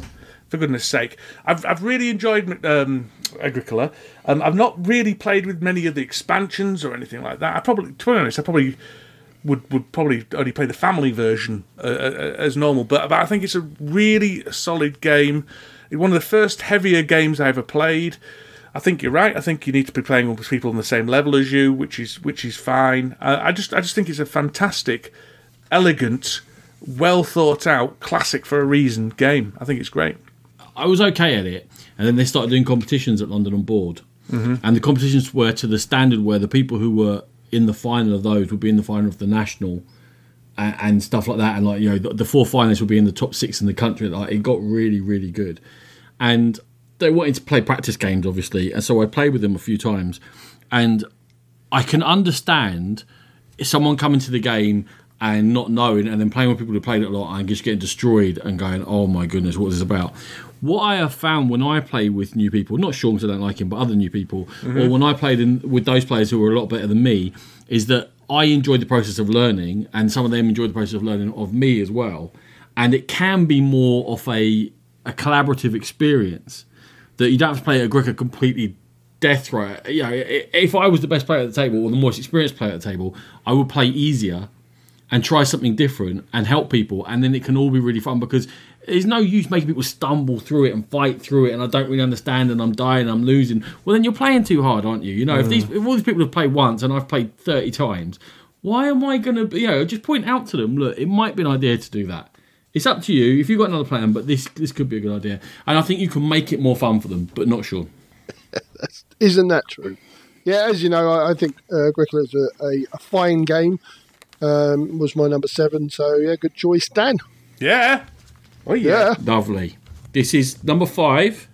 is where Sean and I part Feld ways as we part the waters at the bidding of Zeus. And I go sailing around looking for the Oracle of Delphi. I said about Aquasphere that it was like as far Feld as I want to go in terms of point salad. And I said in the Year of the Dragon, it's simplest one that I really enjoy. And for me, Oracle of Delphi is right in the middle. And it is also one of the ones that branches furthest from his usual formula, because it is not a constant round churn to score points, score points, score points. It is an actual race. It is very interactive. It is both punishing and forgiving, but in the forgiving, you're giving stuff up. You're slowing yourself down. So you can always find ways of doing things, but at the risk of what you're doing in lots of Oracle Delphi, because you're sailing around and you're trying to do different tasks for Zeus. There's 12 things to do by getting statues to where they need to be and fighting monsters and what have you. You're gradually getting more and more powerful, which is something Dan mentioned before. There's lots of progression, and you're also kind of saving up the big moves, so at the end you can really strike and do things, but you'll be saving them up slower if you need to work your way around, but you can never get completely stuck. And I'm always there going, there's an easy path, there's a harder path that will save me a bit, and then there's a really hard path to work out here, which will save me the stuff that I'm going to need to make the killer moves right towards the end when everything's a lot more difficult. And the race nature of it, although I'm sure someone who knows game design like Dan, an expert designer like Dan, would tell me the maths behind it is the same as a point salad. I don't care. Well, Ronan, the maths behind it is the same as a point salad. So, thanks, Dan. Yeah. Thanks, yeah. When you get the experts in, you may as well listen to their advice. This is why we brought him in. This is why. Yeah, the in-depth insider knowledge. Yeah, thanks. Only for games. Rosenberg once handed me a copy of Cottage Garden, you know. So didn't your copy of Aquasphere get signed by Stefan Feld, right? Did it? Yeah, I got it signed for you. Come on. Oh, thanks, Sean. I totally remembered that. Thanks. Do I have to pull out my Seven Wonders story again, because I haven't said it for like 2 months? Have you heard my amazing Seven Wonders story? I haven't, no. I walked into my first ever Essen in 2010 when Seven Wonders came out, and I was by myself. I hadn't met my people because I was arriving a day late, and I walked straight into the Seven Wonders store, and it was massive, and it was, you know what Essen's like when the first time you walk in. Yeah. Complete culture shock, completely overwhelmed. And I was like, I don't know, where am I starting here? This is crazy. I ended up walking around with literally a 6-foot bag full of games strapped to my back, by the way, in about an hour and a half. That's how excited I got. But first game, I said, I've pre-ordered that. I walked up, Seven Wonders. I hadn't been in the gaming sort of wider community, so I didn't really know, how things worked. So I said, I've paid for this. I showed him my thing. He went, yeah, here you go. Instead of handing it to me, he handed it to some scruffy geezer with a ponytail who split the plastic on it, opened it up and started writing. I was like, hey, what are you doing? Of course, it was Antoine Bowser, but I didn't know that. Yeah. So I nearly got in a rut with Antoine Bowser in my first 5 minutes. I always remember picking you up from the airport. That was an interesting experience. How many bags did Heathrow. He came out and with 2 massive suitcases, wheeled them out to the car. I was like, what the hell's in them? And then he went back in to get another 2. I came home, and I know this is ridiculous. It's absolutely ridiculous. And I literally feel bad. I had over 90 games. Wow. That I bought in 3 days. I went ballistic. Yeah. Absolutely ballistic. But anyway. And how many of those you still got then, Ronan? 2. Very few. Still got Seven Wonders. Yeah. But anyway, Oracle of Delphi, it is where we split ways. I found it... One of the reasons that Ronan likes it is it's the least sort of Feldian type of game. There is little elements of Feld in there, but definitely the race aspect didn't feel very Feldy to me. I found it really frustrating, and there came a point where you did the maths kind of not way before the end, but before the end to a certain degree, you could see who was going to win. And it kind of felt like it fell a bit flat. Well, there's nothing I can do. Ronan in his next 2 goes is going to get that, and he's going to win the game, and there's nothing I can do about it. Yeah, my own fault because I haven't planned my game, but still, it just fell a bit flat for me, and I didn't particularly enjoy it. Well, I'm not going to say anything about the Oracle of Delphi. Oh, got another fan. Yeah. You say you 2 or 3 goes out from the end. Goes are literally a minute long each. You're talking about 5. Like, people complain about that 2 hours out for the end of the game. I understand. People complain about it 5 or 10 minutes out for the end of the game. I'm like, it's a race. And you sit down with me at the table, you know I'm going to win anyway. You might as well. Well, naturally, Dan. Yeah. Naturally. Once you've punched it all out and got yourself knackered out, right? Yeah. Because that's how you play all games, brand new. You refuse to touch a game that's been touched by anyone else. It's the way I am. It's the way I am. It's just diva I need behaviour. everything in my life needs to be pristine. Anyway, one an Aquasphere is my number 4. And you little teaser. there you go. Look As I at said, you, I tweaking thought it might things. have been my number 1, but it wasn't. So, yeah, I love Aquasphere. The unique thing about Aquasphere in terms of like Feld games is the programming aspect. You can't do everything with your programming robot, and that's kind of the linchpin that it all sort of hinges on. So, and yeah, just a very clever game where it's probably one of the deeper Feld games. You really are struggling and scratching your head, or how do I get the best out of this? But yeah, as Ronan said earlier, it's just a very, very good game, and right at the far end of the depth spectrum for Feld. Sounds like I probably should play this, but let's face it, I never will. We might drag you into a game of it if we ever review games. Next aircon in 2025. Yeah. What was the game we played at Gearstones, Dan, that you had to go and have a little sit down after? It was most of them really. When I played with you, the stench was overwhelming. But true.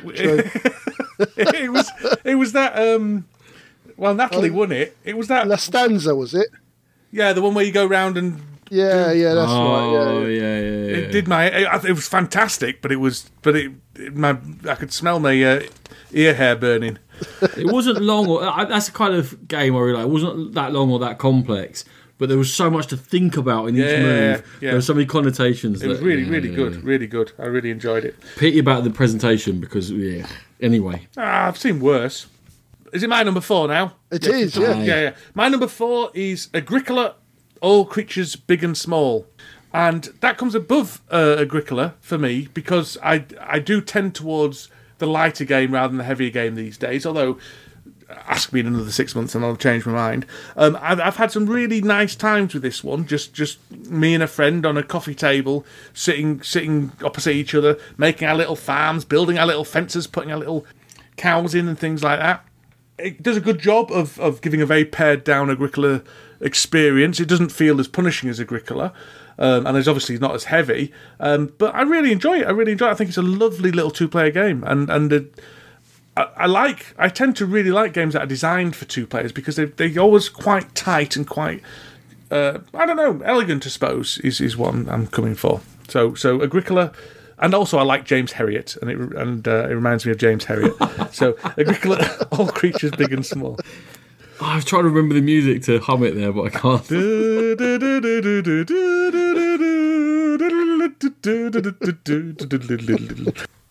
I actually just wanted you to do that. Yeah. Okay. I can go and stick my hand up a sheep's bum now if you want. I'm happy to do that for you. Only a sheep's, okay. That's all we've got round here, unfortunately. We're not like you Southerners. We're your cows. No, we have to do with sheep, Ronan.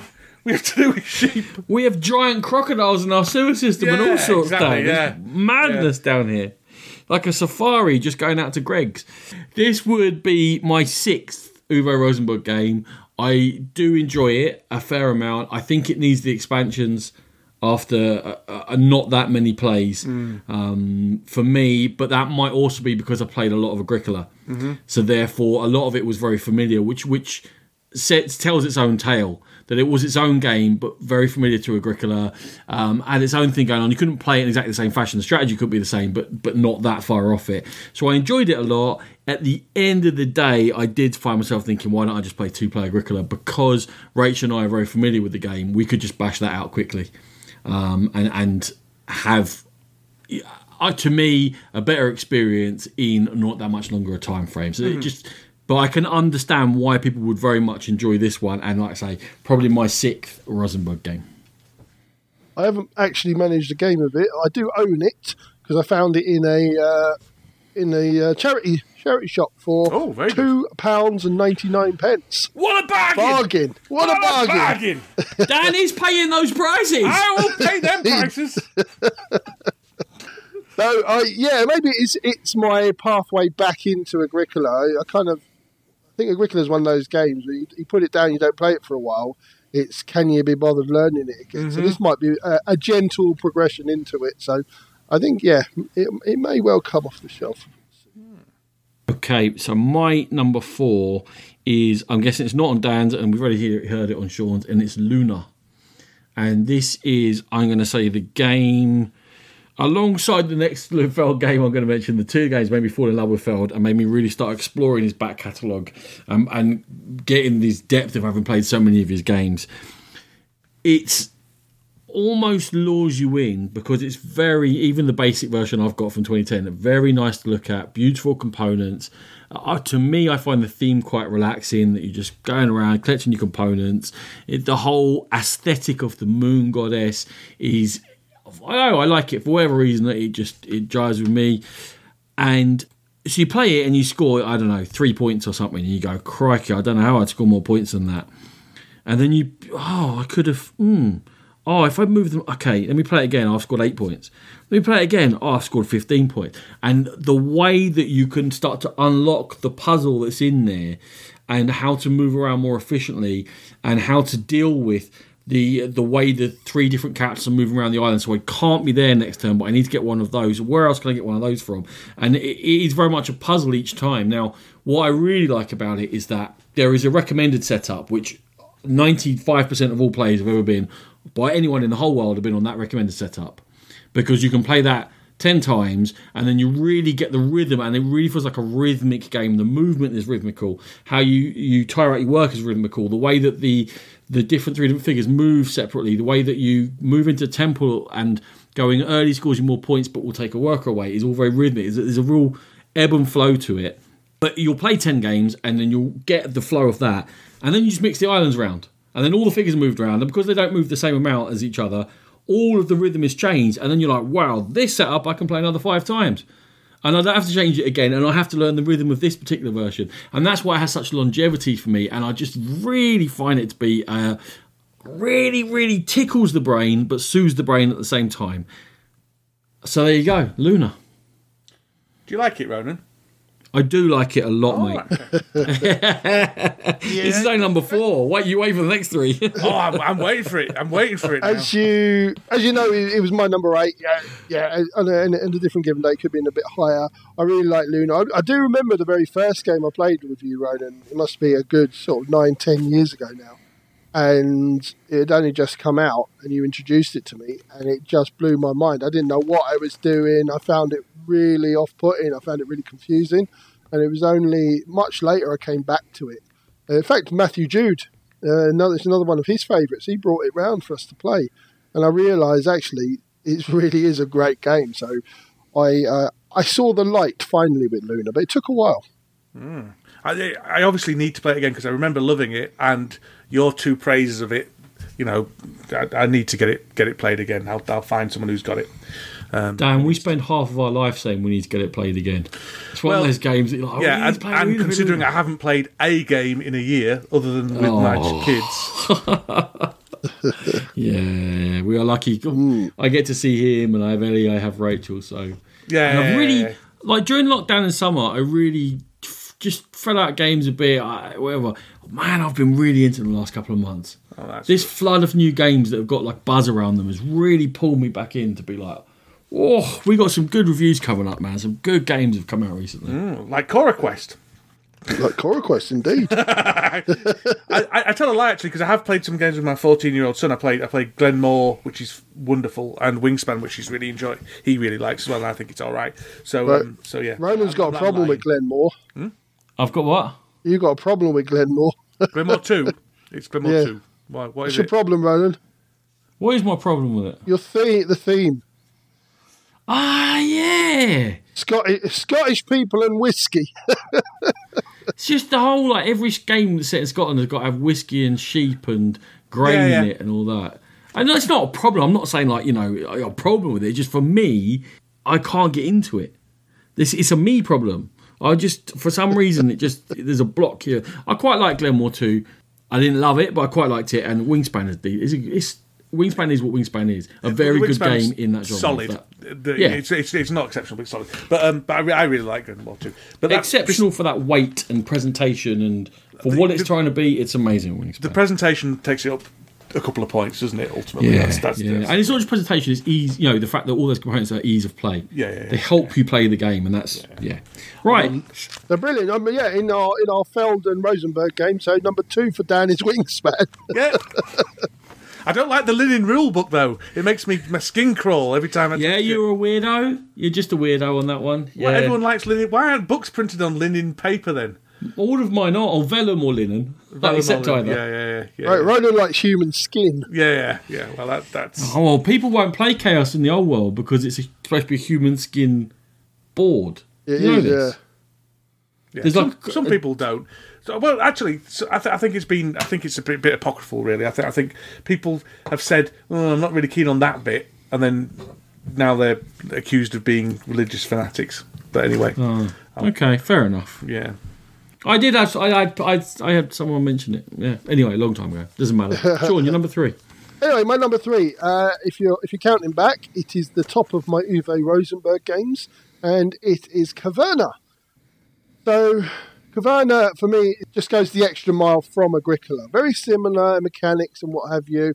I prefer the theme. I think it does everything with a slightly lighter touch. I think there's more of an exploration feel about it, which I really like, and it just brings a few extra little tweaks. And Ronan's making some rather rude signs to me on the camera as we speak. But yeah, at Caverna, I thoroughly enjoyed my plays of Caverna, and it's right up there, one of my favourite games of all time, I'd say. I think it loses most of what makes Agricola good. I think the thing that makes Agricola good is the tightness. And I think Caverna loses that tightness, makes it into a sprawling mess, which Feast for Odin only goes further to do. And I was surprised how little I enjoyed it compared to how much I enjoyed Agricola. I found there was too many options. It was like being at a deli counter in America where you don't know what sandwich you want. They're telling you 50 different types of bread. I mean, it wasn't quite as bad as Feast for Odin, that's my main criticism of that.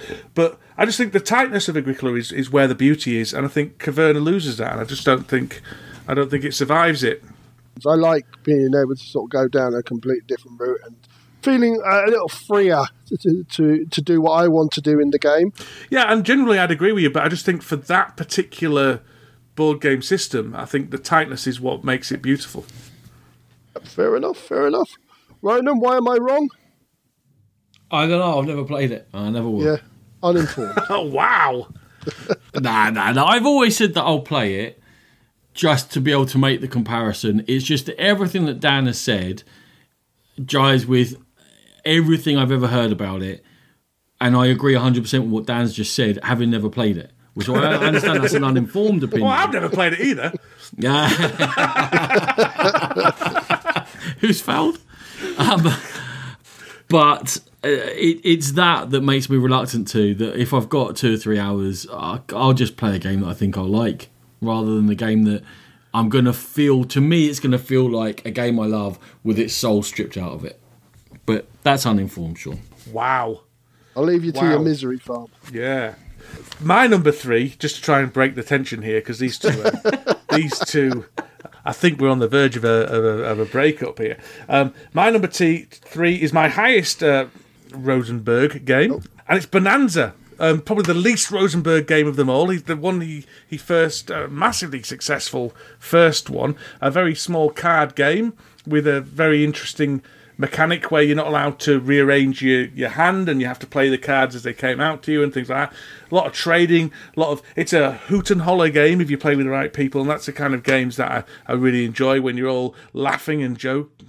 But yeah, I really enjoy it. I haven't played it for a long time. It's one of those games we've played out after a while. I used to play it very regularly on a Friday night at one of my friends' board game nights, and then I didn't really want to play it again for a while because it had been played out for us.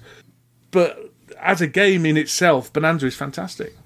When I came into gaming, the people that I played most often with had played out on this. Right. So they didn't want to play it anymore.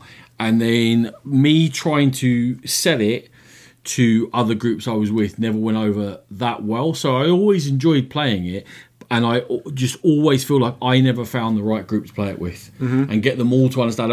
I seem to be teaching it a lot, which is not the best way because you want people to know it. Yeah. And know whether to get an extra field and understand the hand management and all the rest of it. And then you get to a stage where I've taught it 10 times, therefore I know, so I'm bored of playing a learning game, but I haven't got an experienced group to play it with. I couldn't talk them into it. So that was the only downfall, was it was just circumstance. Yeah, I think you're right. I think you need a regular group for that game because it's like poker. You need a regular group for poker. You can't be teaching poker every time. Well, you could. It'd be quite profitable. Actually, I might see if I can work that out. I've only ever played the junior version of it. James has the junior version, and we quite enjoyed it. And I think I got the essence of the game, and I think I would enjoy it. I've just never got round to playing it. So might be one when we finally get to go back to Nottingham to the Games Cafe down for you to bring. Yeah. Although I don't know how to teach it, but someone it's not that someone will. Someone knows. It's got a little leaflet. It's not much to teach. No. It's a game that relies on the group. Like all the best games. Indeed. Okay, my number 3 was mentioned earlier by everyone. It's Patchwork. And why was it so up on mine? And I think this is a benefit of circumstance in that Rachel absolutely adores it. She has played the app hundreds of times, if not more. And I've logged 52 physical plays of it, and I'm not an immaculate logger, so I'm going to take that as it is. We are at the stage of playing now whereby we are reading ahead a lot and knowing that if I take this, you're likely to take that, which will leave me with those 3, what can I make out of them? And we're at that sort of, really mapping things out together. Like playing it in the Matrix. Yeah, a little bit, but it's quite a simple game. It's when you play with people who play in a complicated game and playing in the Matrix that's scary. Yeah, you've done that. There's 2 mates of mine started playing X-Wing, and then they got really good at X-Wing. They're like nationals, and now whenever they play Euros, they literally map everything out in their head. They got so good at strategy that they're like, oh yeah, you'll take that. They'll give me 4 points. If I do that and turn that round here, you'll never get that from over there. So therefore, I make this move. I know what's going to happen in the next 12 moves. You're like, what? What's just happened? Anyway. Sounds like a good way of never getting anyone to play a game with you again. Yeah. You got to tell them, just stop taking it so seriously. There's no money or special cards on sale here. Just Exactly. play the game. It's fine. Or Wedge Antilles variants. Oh, you've seen my wish list. So it's a personal hit for us. And I know Board Game Barrage, I'm way behind the podcast, but they were doing games, the thing where I don't know if you do this, but they stick 16 games into the mixer and then they comparison them and then they end up with a list. And they were doing comfort board games.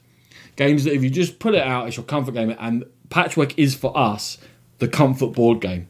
If we're tired, if we're stressed, if there's been a lot going on, but we fancy a game, we'll go to Patchwork, put it out, because we're, without even having to talk, we're into it, we're straight away playing, and the competitiveness is fun between us, and it's a laugh, and one of us will win, one of us will lose, and there's no bother, and we'll move on from there. So Patchwork is an absolute massive hit for us. Yeah, I am never ever going to play you or Rachel ever again at that game. I made the mistake of playing Rachel. I probably played it 3 times in my life, and I kind of forgotten the rules, and she kind of explained them quickly to me.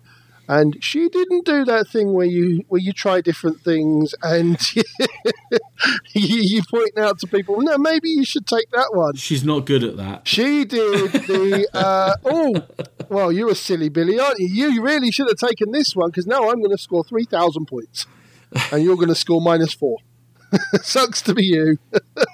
And it wasn't pleasant. It wasn't pleasant. I think I ended up on almost minus points at the end. Oh yeah, it's easy to score minus points in it. She absolutely rinsed me, and I vowed never to play her again at that game. This is I have to concentrate on this one. I like it. It's all right. Good, thanks, Dan. Sure, number 2. My number 2, I think, is also where myself and Ronan part ways in the Feld spectrum. And my number 2 is Trajan.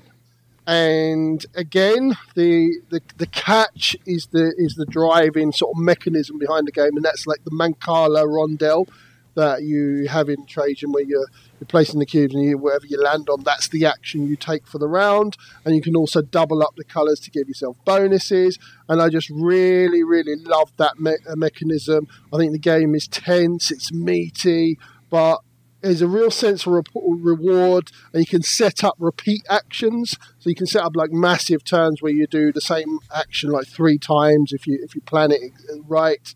Very much within your control, everything, and lots of different points to go and do. And yeah, the theme doesn't really carry through. It's supposed to be sort of the Emperor Trajan, and you're going out far afield to conquer new worlds and building up the world. New worlds? new countries or lands, building up the forum and what have you, and progressing through the Senate, and lots of different things happening.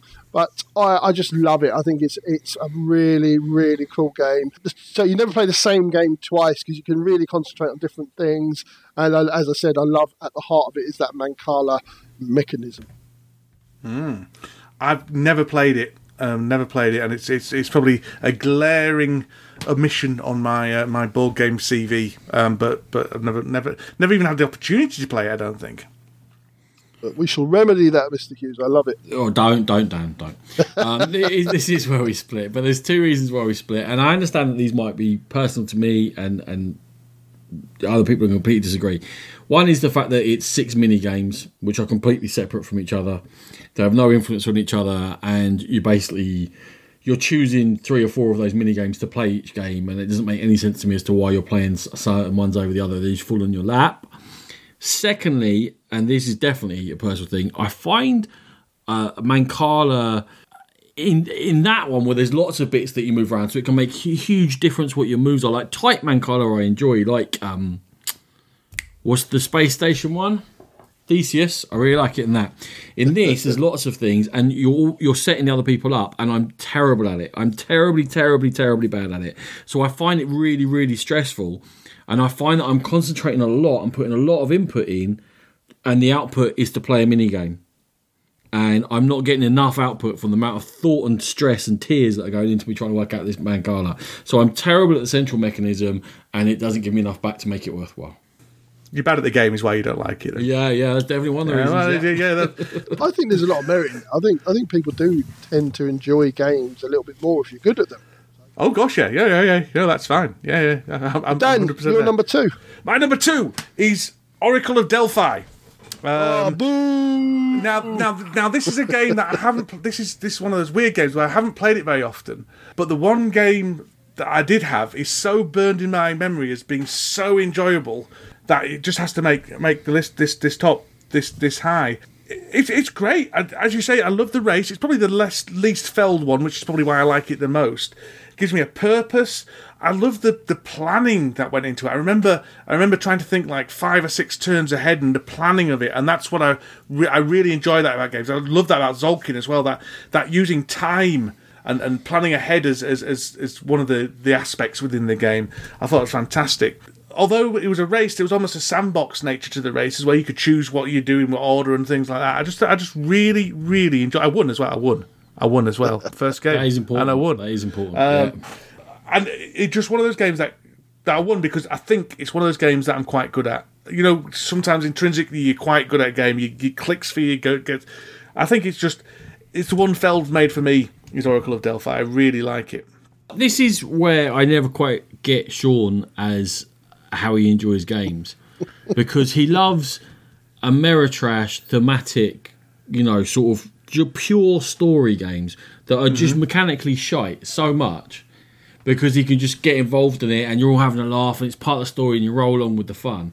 But when it comes to something that's got any hint of a Euro mechanism, he wants as little interaction as possible, and he doesn't want story, and he likes things like Trajan, which make absolutely no sense. Whereas Oracle of Delphi, you think, would be a nice thing where it's a working Euro but you have to roll literally with the roll of the dice, and you have to adapt a little bit. But there's a story going on, and there's a race, and if both of you are going for that yellow monster, one of you gets there first. It's like, you got there first. Oh, I better come over here and steal this statue, because then it'll stop you from getting it. And you are like heroes who basically were complete dicks, going around abusing everyone around them and being completely selfish and only looking at themselves. And I can feel that story within this Euro to a very small amount. And this is where Sean's a lunatic and has like two parts of his brain, and he won't let the two of them mix together. And he does. I shall remind you of a quote, Ronan. When I drink whiskey, I drink whiskey. And when I drink water, I drink water. So, it's interesting that you likened it to Zolkin, Dan, because Ronan despises Zolkin. It's got nothing mechanically. It just gives me that same itch, where that same feeling where I was planning so far ahead and then it all worked out. This definitely goes back to that thing we were just talking about. I am absolutely terrible at Zolkin. Therefore, how can I possibly like it? Yeah. Right, so we're on to the number ones. So, no, we're not. No, Ronan's got number two. No, we've got Ronan's number two. Who's running this thing? Sorry, yeah. Dan, come on, Dan. Oh, can I? Because I've got some changes if I'm going to be loud. First of all, no more of this board game talk. You really don't want a podcast of me and Sean sitting around talking about our lives. What'd you do? I ran some trains. What'd you do? Oh, I ran some trains. Oh, hard. Yeah, it was hard. Yeah, COVID's crap. Yeah. Yeah. Well, that's everybody's life at the moment. Yeah. The trains. There you go. Just trains. That's all we do. My number two is the Sublime Castles of Burgundy, which is amazing. It was in the first tranche of board games I played. It has never been out of the rotation. I think it's good at 2, 3 or 4 players. It's always changing. It always feels difficult no matter how many times you've played it. You always seem to not quite be able to complete the strategy as you want it to. Therefore, you have to have a couple of alternates in case things go wrong. And it's just really, really good. And I know that's terrible commentary, but sometimes you have to turn around and say that game is incredible, and Castles of Burgundy is incredible, and it's my number 2. It's a fantastic game. I will never ever turn down the game of Castles of Burgundy. I'd say probably the only negative for me, and I know it's not something that bothers you at all, Ronan, is just the component quality is quite rubbish. Even the new version, the artwork was appalling. So they've never quite got that beautiful version that I clamour for. But other than that, it's a fantastic game, and I've played it loads and loads of times. I've got things to say about the component quality, which I will say later. Oh, I wonder where he's on Dan's list. Yeah. What a mystery. I like to be enigmatic. I can't work out your number 1, Sean. I might be being thick. No, I couldn't. I wouldn't have pegged it, and I had a good think about it. And I thought, you know what? It's the one I've enjoyed the most in the last sort of 4 or 5 years, and it's Amerigo from Mr. Feld. What? I know. It comes back to that thing. I just get it. It groks with me. I just feel the game, and I understand it. And I just, for that reason, I really enjoy it. Again, it's that central mechanism. On this one, it's a cube tower. And I like games like Zolkin where you kind of react into things. It's nice to have that. So, yeah, you can plan ahead, and that's brilliant. But I think with the cube tower, you're reacting to what drops out of the cube tower, and you're making the most of what you get all the time. And you've always got, and it's an overused way of describing things, but it's the theatre of that cube tower and just what's going to come out next. Lots to do, really easy to learn. I think the interest is really interesting decisions. It's always different because of that cube tower and the way the game sets up. You've got the polyominoes there. You've got loads of different sort of powers that change the game up for yourself and bring it all together. And I think he does it really well. He brought it all together in a cohesive unit, and it just makes sense to me. And I really, really enjoy the game. I think the one negative, and it's the reason I didn't play this game for a long time after it came out in 2013, I think. It was the year that I first went to Essen, and we saw this on the table, and it looked appalling. It just looked horrible. And it took me ages to actually get around to playing it, and once I did, I fell in love with it. So Amerigo is my number one. I remember several conversations between us with you going, I really want it, but let's say what we're going, well, just get it and try it, or let's just try. No, it looks so bad, I don't even want to try. I'm so disappointed in how it looks. Look, there's a free table there. Let's just sit down and play it. No, I don't want to play it. It looks that bad. It doesn't look that bad. No, it looked awful on the table. But yeah, I was wrong. I should have played it because I'd have had more years of playing it. So. All those wasted years. There you go. Go. I haven't played it. I played Shogun, and I like that, which is probably absolutely nothing like it, but it has a cube. It has a cube tower. It's interesting how the cube towers work, because it is actually. You think actually that's such a random thing. How does it even lend itself to the game? But it does work. And you can sort of semi-plan because you know how many cubes are in there. You vaguely calculate the odds in your mind, don't you? Yeah, that's right. Yeah. I've got that Stygian Society by Kevin Wilson, which is a dungeon crawler with a cube tower as the main mechanism. Yeah, that's. I'm quite interested to play that. That's a good idea. It's been pushed down the list a bit, but I'm interested to try it. Amerigo would be one of the games in the 11 to 15. It's like the next 5 Felds are all sort of in a clump for me, and I like a lot of things about it, and pretty much everything that Sean said to praise it, I would go along with. It's variable, it's massively interactive. So it could be too interactive for some people because you can really bitch each other up and really cut each other off and screw people's plans and send them around the houses to try and claim land again.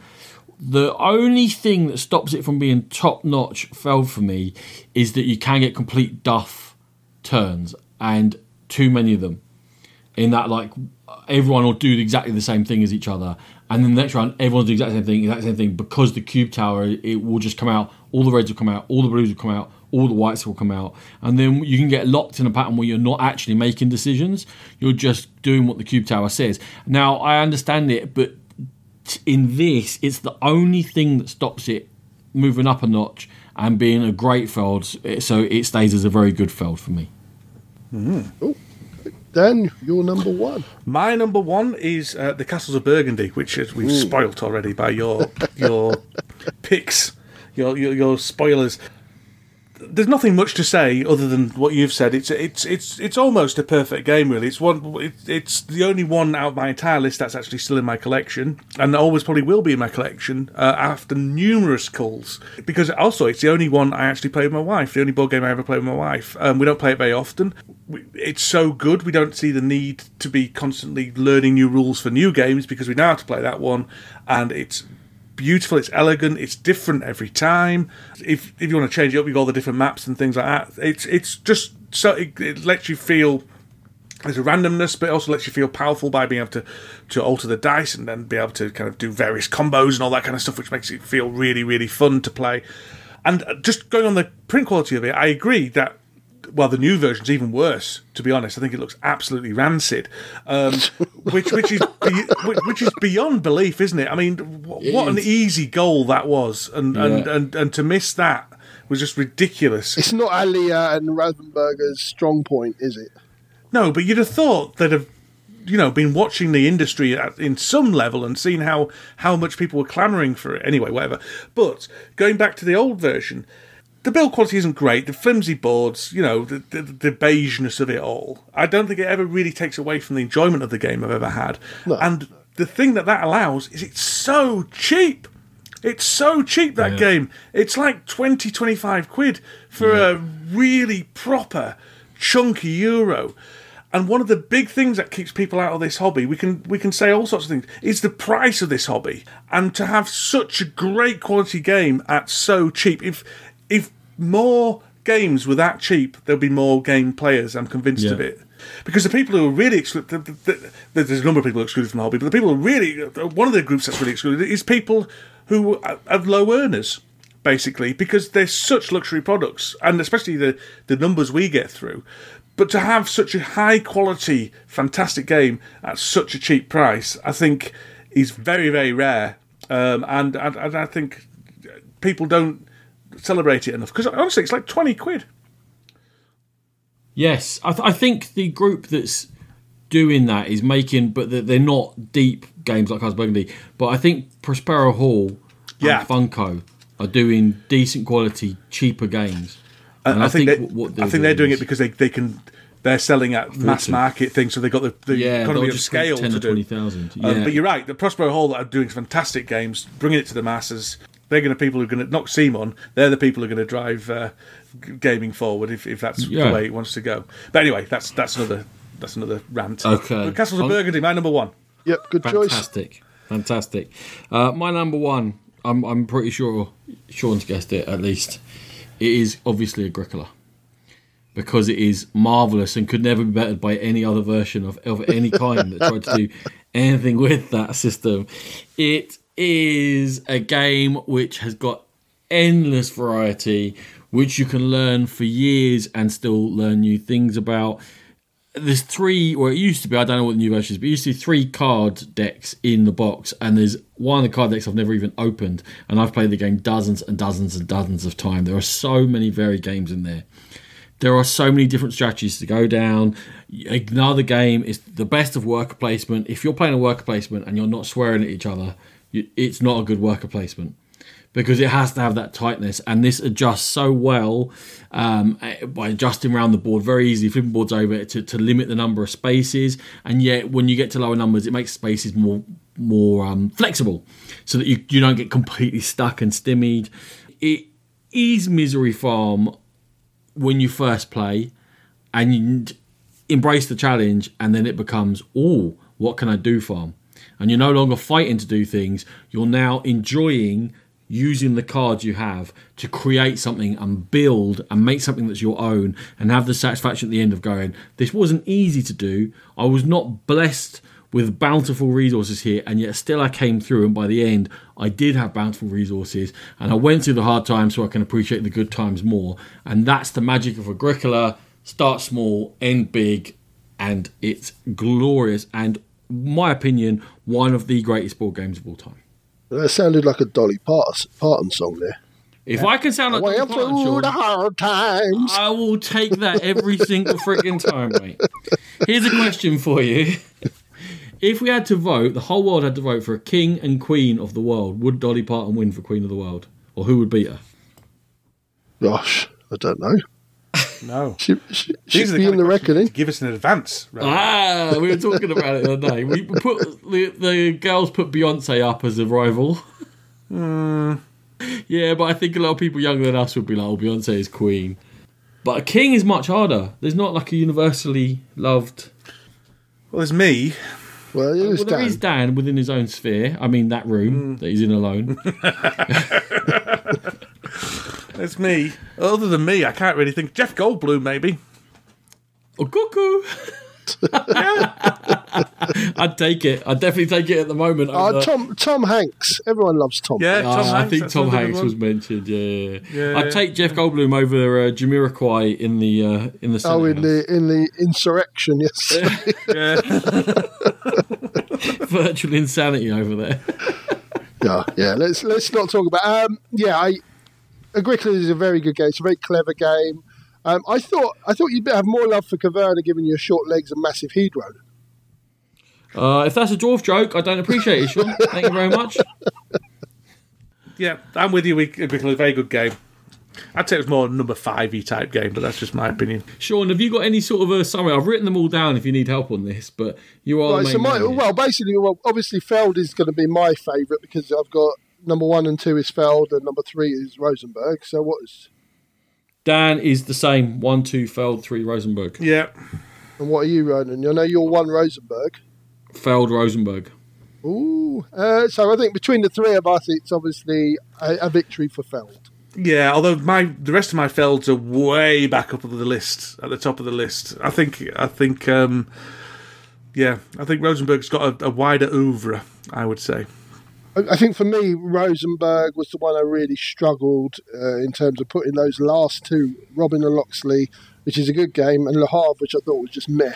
So I struggled to get 5 great games from Rosenberg, and I didn't with Feld. All 5 games from Feld I really, really thoroughly enjoyed.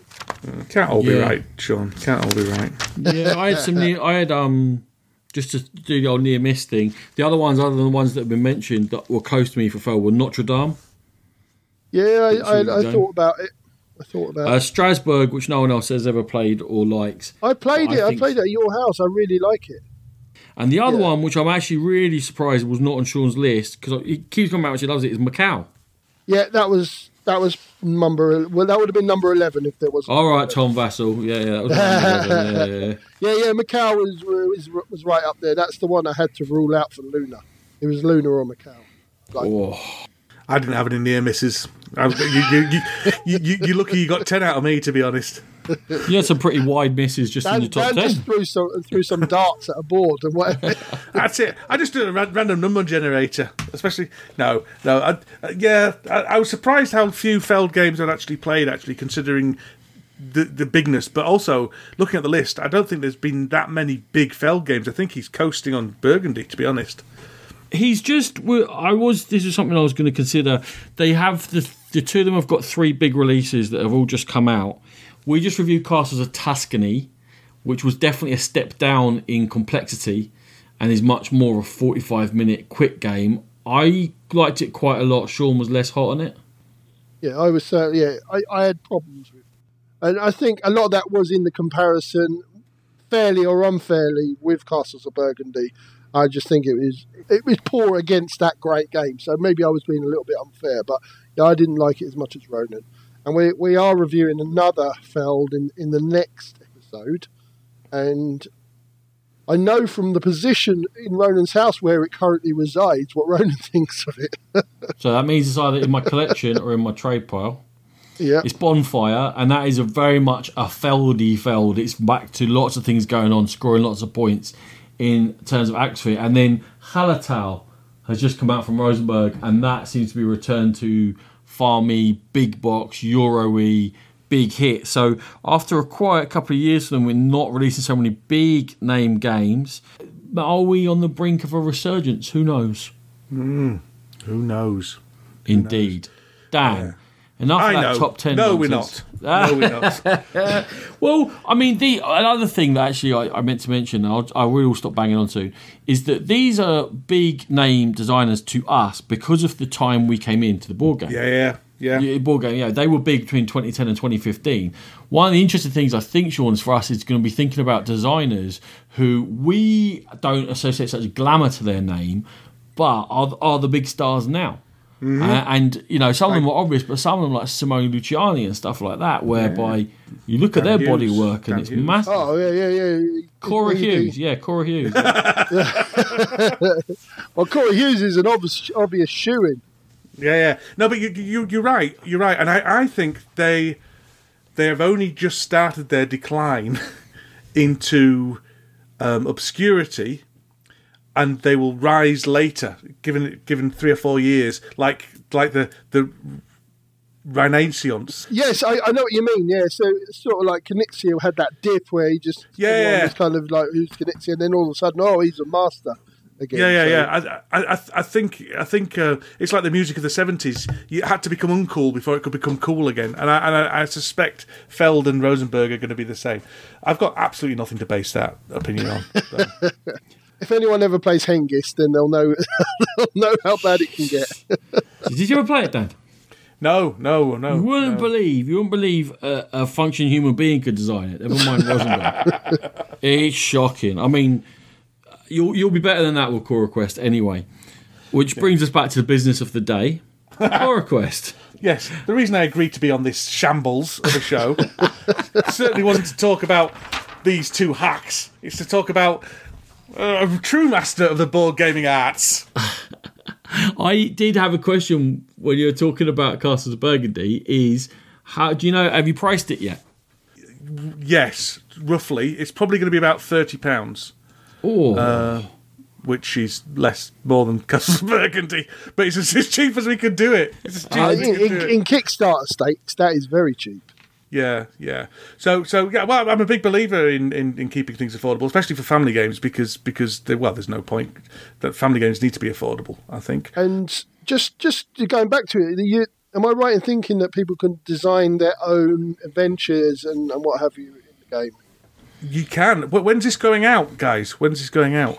Hopefully, definitely by mid-January. Right. Well, you can have the exclusive scoop Not only can you can design your own adventures. So basically, the story comes in. I think I might have shown you the scoop already, to be honest, because I can't keep my mouth shut. But the story, basically, the dungeon comes out there's a dungeon deck, and the dungeon kind of comes out on square cards. So you build the dungeon out, and every so often a story card will come out where you read a bit of text out. Now you read a bit of my text out, or there's variety of story cards with various different things on, like a prison or a bathroom, or a kitchen and all that kind of stuff. So kids and adults can make their own stories up and seed these. Say, well, if this card comes out, then you read this bit of story, that and all that kind of stuff. So you can make your own stories and adventures. You can also make your own heroes. There's lots of some very simple rules on how to make your own heroes for the thing. And have I shown you the app, guys? Have I shown you the app? Have I shown you the app, Sean? You haven't, no. I've got a web app where you can upload a picture of that your child has done, and it makes it into an official core request card, so you can move it around within the frame. Oh, nice. You can write your own special abilities, or use one of the ones we've already created. You can put your own stats in, things like that. Then you press print, and it prints out this card, and also prints out some standees. So you fold that up together, and then you've got your own official looking. Because kids like things to look official. It's all right saying, draw your own stuff, but when it looks official, and it looks like the ones that you're playing with everything else, then that's even more exciting for kids, and encourages them to do that. So you can make your own heroes and play with your own heroes within the thing. And we're hoping one of the stretch goals is to get a monster version of that as well. So, and that's free. That just comes in the box. That's not even a stretch goal. The hero one. That's just what we're doing. While there's a fantastic family based dungeon crawler game in there, and I think it's fantastic. But I'm biased. But a lot of people have said that they really, really enjoy it. And it's aimed at kids, whereas a lot of dungeon crawlers aren't. Well, there's no other ones really other than Mice and Mystics. But it's a lot simpler mechanics than Mice and Mystics as well. But also there's this whole side of it where you can make your own adventures and make your own heroes and just basically design the game yourself. Or at least design, use it as a framework to do your own work on it as well. Quite excited about it. Yeah, even if I didn't know you vaguely, I was going to say friend, but well, acquaintance. I would have been all over that, because it's exactly the type of game that myself and James and Nat really like playing. We've played Stuffed Fables, which I know is not quite a dungeon crawler, but it's a similar narrative based. Yeah, the narrative game where you're sort of like you're defeating monsters and what have you, and we absolutely adored Stuffed Fables. We are looking to get into Mice and Mystics, so it's exactly the type of game that we would get into, and you've got a definite Kickstarter backer from this household anyway. Excellent. So, it's a similar. The mechanics are slightly simpler than Stuffed Fables, because we just brought them down just a touch, because that's quite. But Jerry Hawthorne, the designer of it, he's done. I don't know if you've seen the stuff he's done. I saw, Core Request stuff as well. He came across the print and play and wanted to make some characters for it. So there's some characters from Jerry Hawthorne on the corequest.com website. And February the 1st, 2021? February the 1st is going to be February the 1st till February the 18th. Oh, so it's quite a short run. Yeah, quite short. I don't think my nerves will hold up, Sean. I'm a bag of anxiety, and I think to prolong it any longer than that would kill me, quite frankly. And you were saying on Sporadically Bored that it's better for you and the Kickstarter algorithms if people get in early. So if people hit it on the 1st of February, it's much better than doing it on the 18th of February. Yeah, cause apparently the way it works is Kickstarter starts pushing it up all the listings. If it looks like it's popular from the beginning, Kickstarter will push it up and promote it. Whereas if it's a very slow start, then they sink it to the bottom, and then it just kind of drowns. Yeah. I said we had no skills for him to use, and here's you like P.T. Barnum, Sean. The Hugh Jackman one, obviously. Obviously. That makes me Zac Efron, and Dan's. Am I the bearded lady? Yeah. This is me. I've not seen that film yet. I should watch it. If you like that kind of thing, it's very, very good. Yeah. I don't like that kind of thing, and it was very good. Well, for what it is, it was very good. Well, first time I watched it, Dan, was in there's a famous cinema in London called the Prince Charles. Have you ever heard of it? But it does all sing-along things and like midnight showings, all that stuff. My worst nightmare. And that's what we went to, a sing-along, first time I ever saw a Showman. So everyone's in there, all in costume, all getting into a dancing, and I literally had never heard I might have heard one song from the whole thing, and I still had a good time. So I remember going to a concert of my Cora's concert. She was in a big choral thing. And, loads of kids from schools all over the region and stuff. So the town hall was absolutely packed, rammed full. And the conductor started going, and now we're all going to do the action. So everyone clap and then do this and this and this. And there was only 2 people in the entire of the auditorium that were refusing to do this. And it was myself and my daughter. So I thought, yes, here's us. A chip off the old block. Chip off the old block. So stubborn and retentive. But even though not doing it makes you look like the fool, you still refuse to do it. Yeah. I went to a thing like that at our town hall in Ealing, and the kid behind Eleanor, which was about 7 or that, kept kicking Ellie. And the teacher was trying to restrain me. I'm going, oh, that kid is dead. You're watching your own kid get kicked by a kid and I was doing anything about it. You're like, oh, get off. I was nearly in jail for stringing a 7-year-old up by some rope on a stage. Yeah, I've been there, man. I've been there. The other great thing that happened at this concert was 2 of the kids both vomited all over the backs of the other one. So an entire section of the kind of the choir was all kind of running, screaming, while the others are all kind of. It was fantastic. It was fantastic. They used to do one for schools in London where they got to sing at the O2. Yeah. The O2 would be full of the family and all these schools together. Both my kids did that. They loved it, man. They absolutely loved it. There's a similar one up north where we get to sing outside the pub and I was about to say in a bar. 10p's thrown at your head. Go and sing in Huddersfield Bandstand. Right, this is turning into a sporadically bored. It is, yeah. This is what you need to do. Dan, get rid of this board gaming nonsense. You're a bad influence. Right, well, Dan, it's been fantastic having you on. It's been very. I'm very much looking forward to this because despite the poor quality of my list, I very much like you 2 guys. You are 2 of my favourites. Thank you, Dan, and best of luck. 1st of February. Core request. Everyone pledge early. Let's get it up the algorithms. Get it out there, spreading happiness and families being creative and enjoying time together. That's right. Yes. I know that 8-year-old me would have been laying bricks to have a game which they can add to and add their own ideas and stories and characters. I used to do it myself for D&D that I knew no one would ever play. I'd still make up the stories and the adventures. So. Yeah, well, exactly. I did the same with Hero Quest as well. You know. Yeah. That kind of stuff. Don't get Sean starting a Hero Quest. Do a beer for an hour. Designing our own quests. Yeah, there'll be nothing, and then there'll be one room with every monster in the game in it. Exactly. You're dead. Basically, we're as good at designing as Dan. The absolute best part of the whole game is if you look to the left of the front on the box, you'll see a weird orc character with a star on his head. Yes. That's James's orc. That's James's orc. It's good. It was supposed to be an underwater orc. He had a starfish on his head. I understand now. There you go.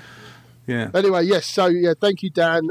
Thank you, Ronan, and thank you to everybody who's been listening. All 4 of you.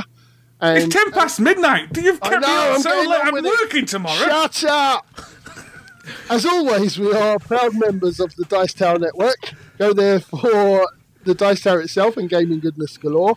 If you wish to download the episodes, we're on Spotify, iTunes, Stitcher, many others. You're on CFAX, aren't you? Yeah, we're on CFAX. If you want to email us, we are at the gamepitpodcast@gmail.com, and we also have our Board Game Geek Guild. So pop along there if you've got any episodes, any ideas for episodes. So if there are any more famous designers that you want us to pit together, or if you have any more top 10 ideas, we are very interested. So give us a shout. We're on social media. We have our Facebook page, we have our Instagram page, and we are on Twitter at GamePit Podcast. Thank you very much for listening, and we'll catch you next time. Music, the Aaron.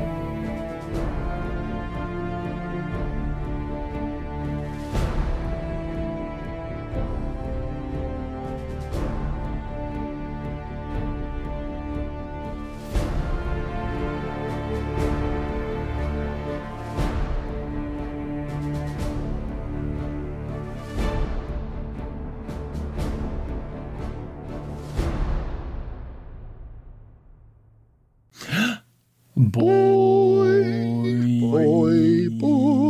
Boy. Non-participant boy from Huddersfield boy. I said boy.